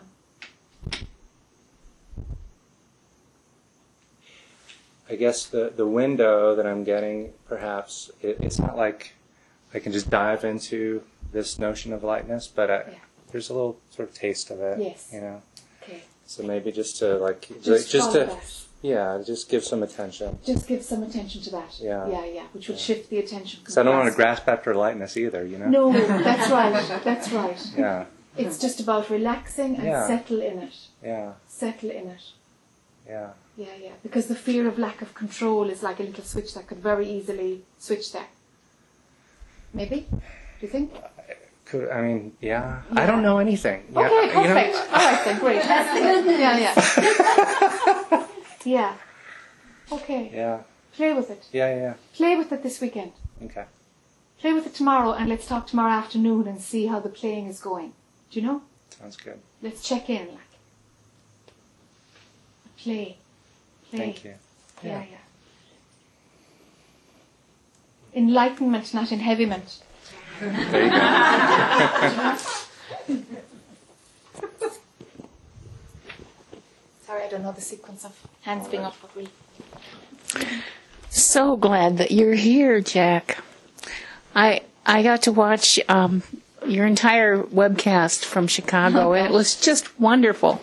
And I was all set because I have Skype, and I was all set to call in, and then it seems like the questions all dissolved. So I didn't. But I do have a question. You mentioned prayer a moment ago, or she did. I don't know which one. And I wondered if you'd speak about prayer. I just don't get it. I mean, I understand my awareness is that everything is what it is. It's in a process of unfolding.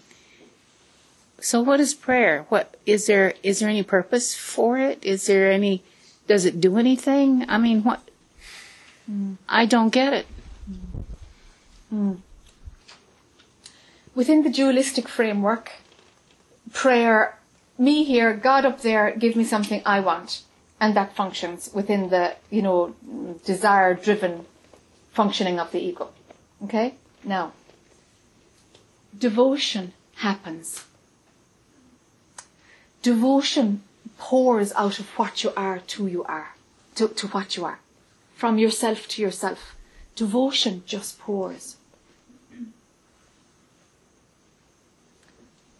Prayer, looking for something,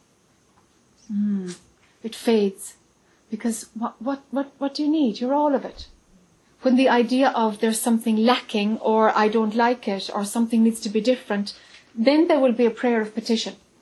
Beyond that is where your question is. Beyond all that stuff,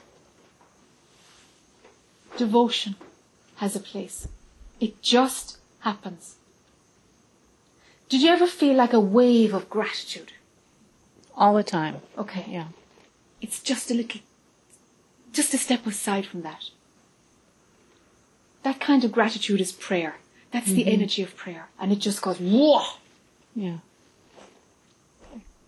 And that's prayer. Thank you. Yeah. Thank you. But for Maren, for the example, is that she's playing in the potentially a mom, potentially kids. Uh-huh. So now within that game, there's two. And it's fine because she knows who she is. She knows who she is. Within the game of two, like you ask somebody in the supermarket for something as if they're separate. You know they're not. But this is the game. So you talk and you pray and you say, well, what do you need? And And it's just a method of communication. There's no investment in it. It's just a happening. So there's a softness around prayer until it becomes just devotion or gratitude. Gratitude. Yeah. Thank you. Thank you. I just have not been able to relate to it. People say, pray for me, or I will pray for you, and it's like, what? Yes. Yes. Yes. Okay. It's like a birthday card, you know? It's just a positive intention. Okay. Sending a bit of energy, you know? Why not? Does it make any difference, do you think? It all makes a little bit of difference. Makes a difference but only to the person in the movie. who's Doing it, I suppose. You know? Yeah. It's just a piece of energy moving, you know? It'll come and it'll go and it'll work for a while and then it'll stop working and like everything.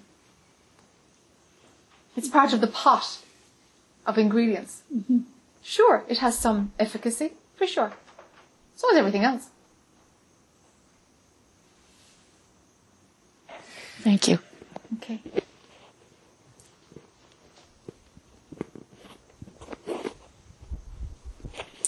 And then it's... Hi. Hi. I have another question now, something that you said a few minutes ago, that if the crying of a baby disturbs this, then you've done nothing at all? For Maren, yes. Yeah. Okay, that's specifically for Maren? In that context, yes. Okay, because the reason it brought up a question for me is I keep getting pulled back into the story, into the drama, the soap opera, but also I keep realizing more and more that I don't have to, that nothing can really disturb who I really am, and it gets easier to remember that and to go back there. But it doesn't mean I still don't go to work and, you know, something can totally rock my world. Sure. So that doesn't mean that there isn't an unfolding or a progress in terms of becoming more where I want to be, you know, in that space where I am okay, where nothing can disturb me. Okay. That's the question, really. Is I guess, is it a process? It's not just a suddenly, or is it, you know, being able to be in that space, for lack of a better word? For most, it's gradual. Gradual, okay. For most. But when you say where nothing can touch me, I don't know if it's language or what. I'm kind of wondering, will I go for it? Because where nothing can disturb or harm me. Can you be disturbed or harmed? Well, I feel that way a lot of times. I'm caught up in fear and, you know, feel threatened and all this stuff. So that's the dream, or that's the story. Okay. Outside of me. Okay. But I still at times believe it. I get totally pulled into it. Okay. So, but then there's the other, you know, the spiritual part that realizes that isn't real. Okay. That's just a story. Okay. So the process for me seems to be becoming more and more the part that knows it isn't real getting stronger and stronger. Yes. Okay. And when you said not be touched by it, that's the other question for me again, like Peter was talking about compassion. If we disconnect from the exterior, and we know this is the movie, then it does seem like it's harder to feel compassion. It's kind of a contradiction, because in detaching from it, we become one with it. Yes. So, but there's less compassion for the suffering, because we realize the suffering is just part of their story. It isn't real. That's another concept. Can you explain what you mean? That's an idea we can have, but that's their story and it's not real, and they're not really suffering because they're God and they just think they're suffering. That's kidding ourselves. That's just denial. That their suffering is real to them. For sure it is. Okay. And you're them, so it's real. It's real. It's running. It's running in the movie. Of course it's only in the movie, but try stopping yourself from helping. Right. Even though it's only in the movie, even though it's only relative, and even though it's passing, something will move in you to ease it. I would love to be sitting in a cave in India. I would love if Richard Miller never came to my door. And here I am. I've no idea if anybody's being helped or not being helped, and that's not what it's about. No idea. I've no idea. But I'm sitting here. There's nothing that even computes, is it alleviating suffering in any way? I've no idea. But this is what's happening. And it's more like that. You can't but help moving. And there's nothing that has the idea, is it helping, is it not, is it the right thing, is it not, is it compassionate? None of that happens. Mm-hmm. But something moves. But there's a preference to do nothing and sit in a cave in India. Mm-hmm. But it's just a preference, and it doesn't seem to be connected to the thing that moves this form. So it's more like that. It's kind of like there's a surrender involved. Mm-hmm. You know? Mm-hmm.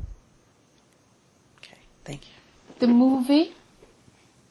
movie is about a woman. What's your first name? Billy. Billy. Uh-huh. The movie is about Billy. There's a personality called Billy. She's not you. She's not you. Something is playing Billy and gets downloaded into a mind in order, that's the only place it's played. The only place it's played is there. But it's not you. It's okay if it's played. Remember, it's not you. So you can feel compassion even for this personality that is in the movie. And it's not even that there is compassion being felt, not even that much. But something moves. And others name it as compassion. And I'm like, was that compassion? I don't know. It's not watched, monitored, named. None of that happens.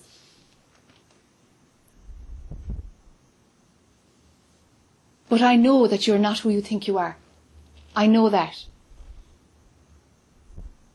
And if I could turn a switch, I would. Do you know?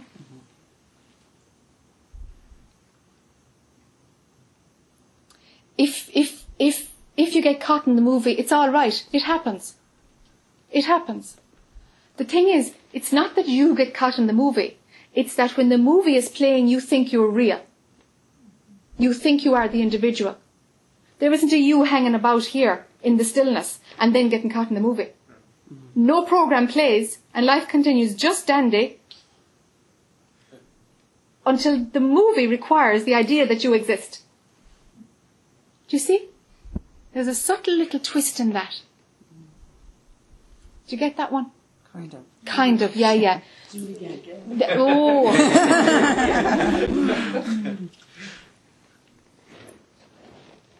It's not that you exist and you're plodding along in your life and you're going out into, egoic, identified, my story, my thought, my pain, my suffering, my story. And then there's you in the stillness. And there's you prior to the stillness. And the concept that you are out of it all. The movie isn't even as foolproof as that. There's holes all over it. So much so that it's actually only switched on that you know you exist as an individual human being. Individual, separate human being. When the movie is playing the individual woman who has a story. It's more that the movie is playing the individual story who has a woman, and bingo, it's owned. It's owned. It's me. I'm on stage. And we think, I'm existing and I'm doing fine. That's just a little mini movie, actually. That's a mini movie. But there's loads of times when you're not aware at all, and you're driving the car and you're sleeping and you're sitting in nature and you're like, what? It's an hour? Oh God. Do you know? There was nothing going on. There's chinks in it all the time. And the movie creates you. Do you see? Kind of. Yeah. But we think, no, it's me who has to get out of the movie and it's me who does this. And yeah, that's happening in the movie. Do you know? It's crazy, isn't it? You see it? It's like it's all upside down. Yeah. Are you saying dream is dreaming itself? Yes. Thank you. Yes. Thank you. Yeah, I never knew there was an easy way of saying that. Okay. So, yeah. Yeah, so you're okay. I'll stop. Yes. No, I don't. I need help to explain more, not stop. Like, the two things that grabbed me before what you said when you said the watcher, you said to one person, the watcher now is stop the watch and drop even that because the watcher was drawing a person in. Yes. That's definitely in play. And then the part about wanting it to be different. Aha. And then you said, okay, lack of words, watch that desire. What's under that desire? It's pain. Okay.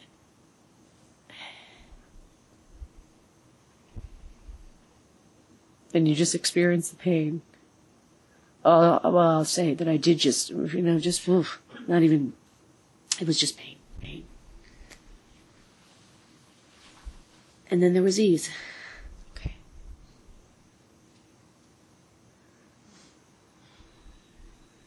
Pain passes through. And ease passes through. They're both fine. Running the desire for one more than another, the preference for one over another, that'll cause more pain.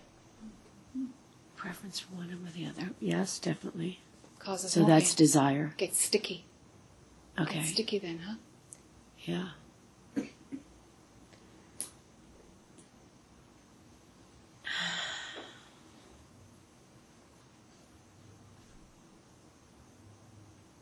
In the surrendering that happens for most on this progressive path, all ideas of being special or different will be annihilated.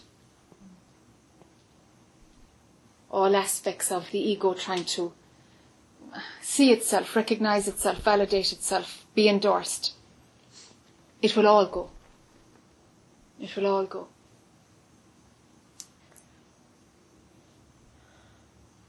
There is no space for individual separateness outside of a separate mind.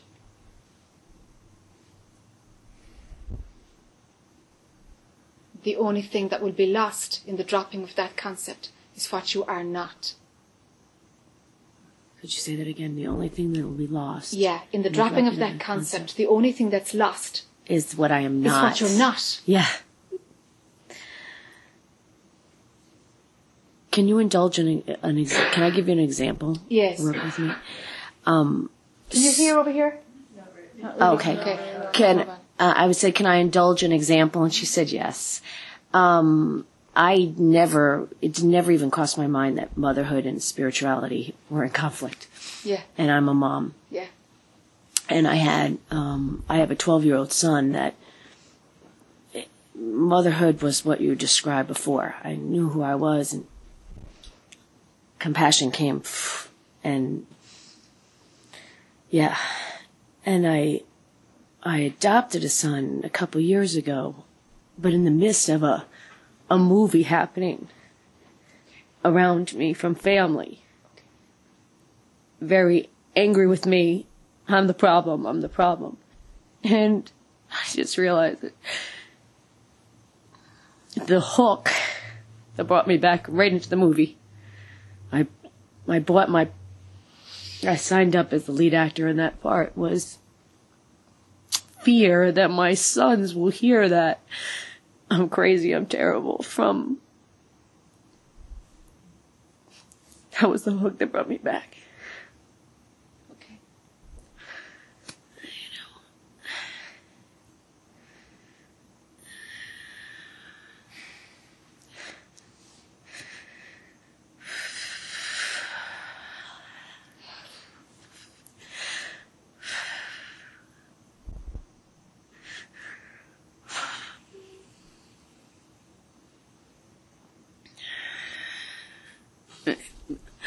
I'm just not as a free mother like I was.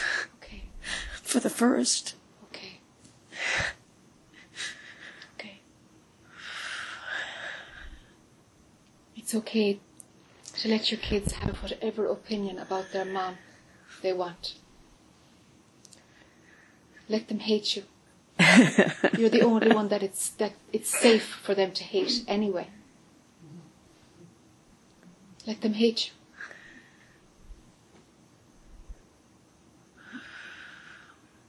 No attachment to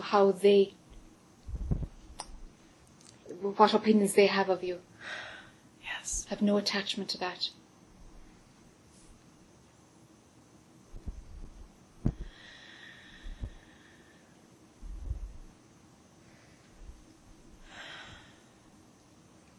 You're going to love them anyway. It's true. Regardless of what they hear or what they Yeah, do. it's the same like you said about compassion. Yeah. Love just, poof. Yeah. It just is. There's no before it or after it or Yes. anything. Yes. Yes. And if they're going to do that dance of hearing negative stuff and acting out, do that dance. Love them anyway. You know, my kids are really not showing that. It's the fear of the relatives. Yes, in your head. Yeah.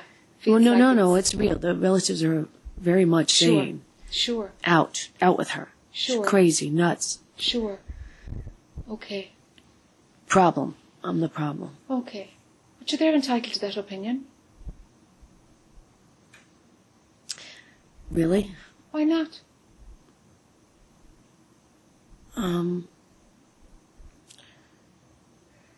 Because they're only running from their stuff and they're just projecting on me. That's none of your business. If they're running from their stuff or not, it's none of your business. I was going to say, but it will hurt me. But then, how can it hurt the me? ego. Yeah. It won't hurt you what you are. It really can't hurt me, can it? Not at all. No matter what people throw at you, sure, that's fine. If they throw, I love you, I hate you, you're wonderful, you're a problem. Yeah, and it's gone that extreme. But sure, isn't it fine? Everything has its opposite. Everything has its opposite. It's all fine. But if we want to be loved and we've got a repulsion, God, that's going to bring suffering, huh? But if I could be in that cave, like you said, the cave would be like, oh, let them have at me. It's this thing about the kids that yes. hooks me. Yes. I don't care really what they say as long as I can be in the cave without them. But life is that you've got 2 kids to rear. So that's what we work from. And that's fine. That's the only way it can be. That's how it is, so it's the only way it can be. Yeah. It's got nothing to do with you maintaining your center. We can use it as an excuse. Place your attention beyond it. Let me ask that again. So you said their opinions of me and my son's potentially hearing this later on in life has nothing to do with me keeping my center. That's right.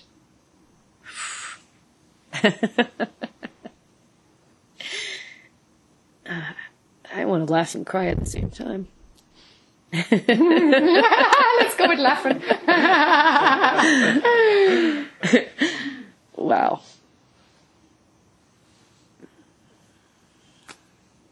What other people think of us is none of our business.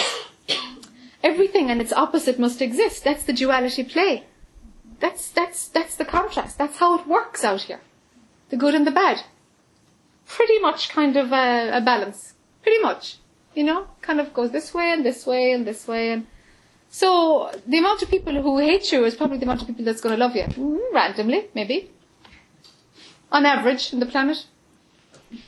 Hey, can I just indulge one more? Yeah. But here's the problem that came right up.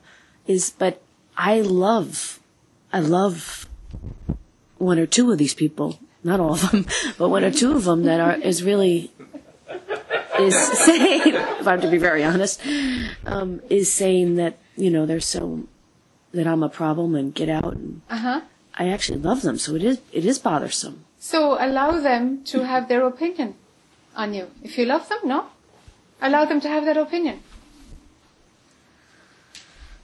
Ooh, okay. Really free, huh? Yeah. Really free. Yeah. Yeah. There are no conditions to this. It's the whole hog. Hog.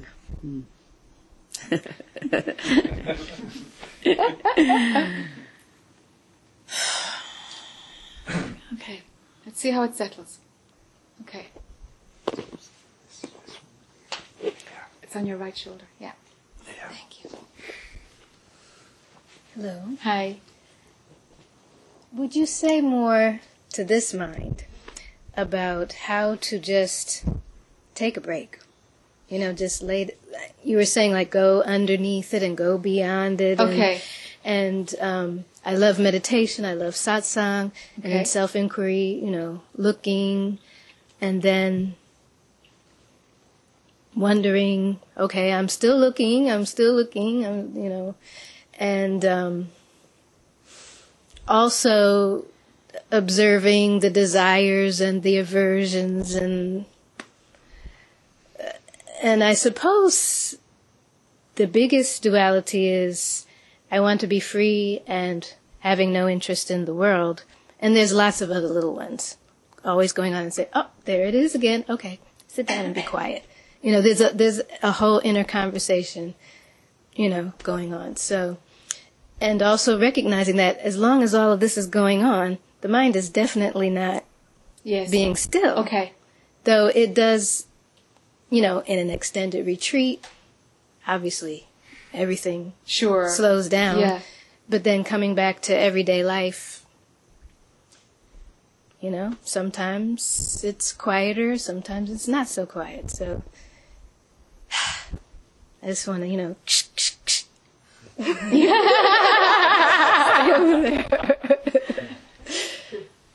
It's the nature of mind to be busy. That's what it does. It's just constantly assessing and, you know, it's doing its thing. It feels like you've got a commentary on what it's doing, though. The commentary is the problem. The commentary is the busyness. Mind is going to do its thing. But there's a commentary that you don't like it or be quiet or you stay quiet or go over there. Or that's the busyness. You're doing that yourself. Stop that. Something like a mantra would be useful, huh? Focus on your breath or so. If that chatter is, if you really like that chatter and it's playing something. I don't like it. I even catch myself that you know, like if I realize that the ego's been triggered. Yeah. And I said, okay, I see it. But then it's still saying, yeah, but they said this and, you know, I didn't like the way they spoke to me. Yes. Yes. I was like, you're still doing it. Okay. You know? Be quiet. Okay. Instead of you're still doing it, be quiet, just go, see it, drop it. And if the dropping doesn't work, focus on your breath. Just like something that's not attached to any story at all. But the commentary is the problem. Mm-hmm. The commentary is the thing that you want out. Mm-hmm. It's the commentary. That's actually more busy than the thoughts. Could be, yeah. It's more interesting. Let's put it that way. It's more interesting than the thoughts. Because it's got this good and bad, and I don't like it, and be quiet, and, it's got the manager and the controller, and it's assessing everything, and it's very active. So drop the commentary. Drop the commentary on the mind. So when the ego is triggered, back to the breath. No in between of, oh, there we go again. When is the last time that happened? How long was I stuck in that? God, that's terrible. I should stop. We're in another movie. You're not observing. You're in another movie. That's not seeing it. That's playing at seeing it. Mm-hmm. But that's not seeing it. The observer, the watcher, has nothing to say. It's like a camera. It will just pick up whatever is going on without comment, without I like, I don't like, I prefer to focus on a tree than focus on a garbage tip. It doesn't know. The camera is just going to pick up whatever it is. It's like that. It's that benign, the observer.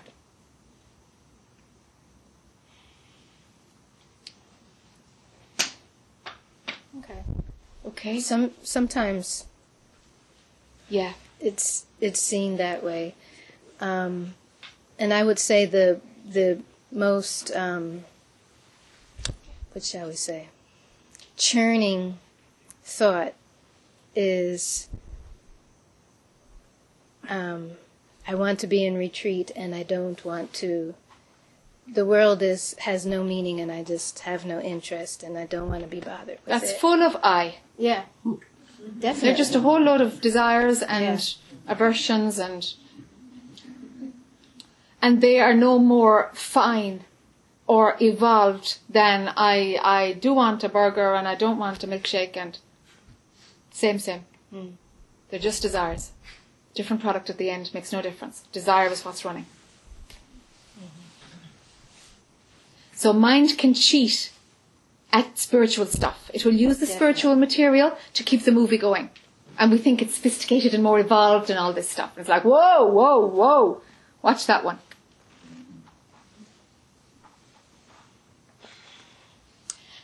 So when I've, say, been in a retreat and observing the breath and, watching the screen, it does get, what shall we say?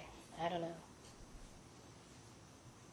Quiet. It does get quiet, yes. And very... Yes. But I feel like when I'm around other people, it's...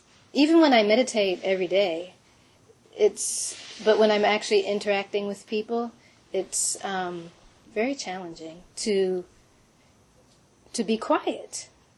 Even though I may be physically quiet, I might not be saying a whole lot, but inwardly, it's difficult to be quiet around people who are not quiet, who are not outwardly quiet. Because there's judgment going on? Probably, yeah. That's usually the most potent one. Drop it. Now, I've heard that, not just from you. And I don't know. It didn't obviously understand what it means, but it hasn't registered. Yes.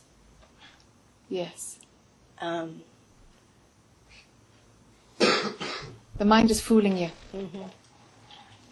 It's thinking. It seems like mind has this grading system that, quiet is better than yapping all the time, and definitely. with all these structures of what's more spiritual or good than what's not. Throw them all out. It's a load of rubbish. It's a load of rubbish, that. Nothing is better. It's duality. It's just judgment. It's nothing. It's nothing. So give a look for that, the judgment of what's good and what's bad. Mm-hmm. There is nothing good and nothing bad. Really there isn't. Really there isn't. Not at this level. It's not about good and bad and right and wrong. Okay, intellectually I understand that. Yeah. But not. Okay. Or maybe intellectually I don't understand. I don't know. There's a piece of me that's like, oh yes. And there's another piece that's like, Okay. Okay. The only step that you can take when it's like this, when it's that kind of incessant and you're not really seeing it and you're trying to find it. Mm-hmm. The second that you see that you're running the good, bad judgment story in your head, that's when you've got the window of opportunity. It's only when you see it. Mm-hmm. It's only then that you can act on it.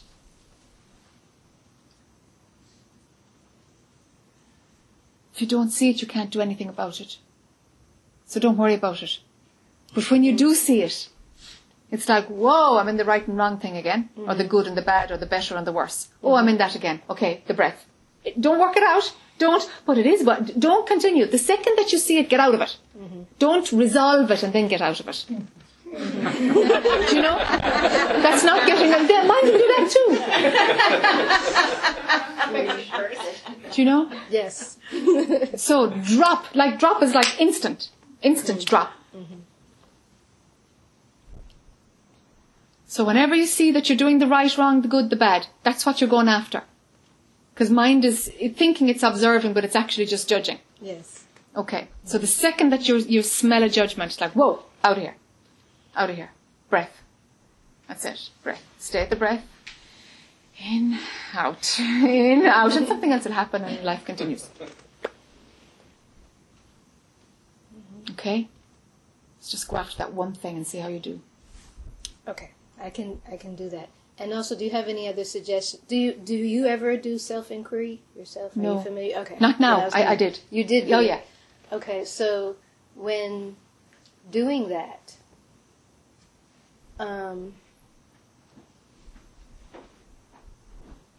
is there another way to go about it so that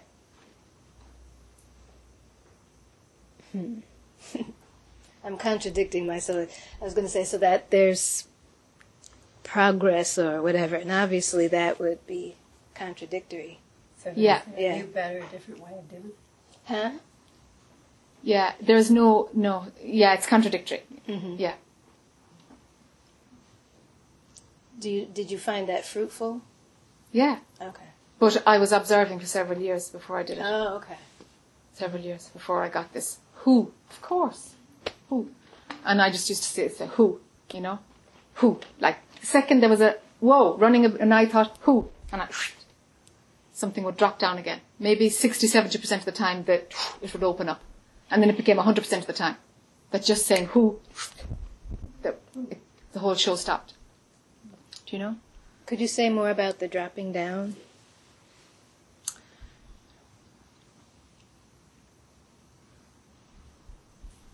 I don't know. It's that simple.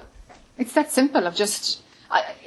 dropping made sense to me because I came through the energy path. Do you know? Mm-hmm. So it felt like my head is here, my gut is here. You know, when I'm in my head, I'm up here. I'm physically up inside my skull. So somewhere underneath it.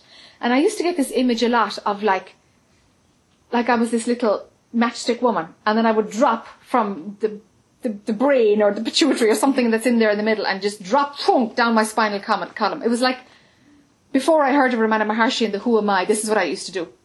Because I kind of found an self-inquiry little game, you know? So this matchstick woman was Jack and down to the bottom of the spinal column. And then she would just break up. She would just dissolve. Gone. Just dissolve left and right, gone.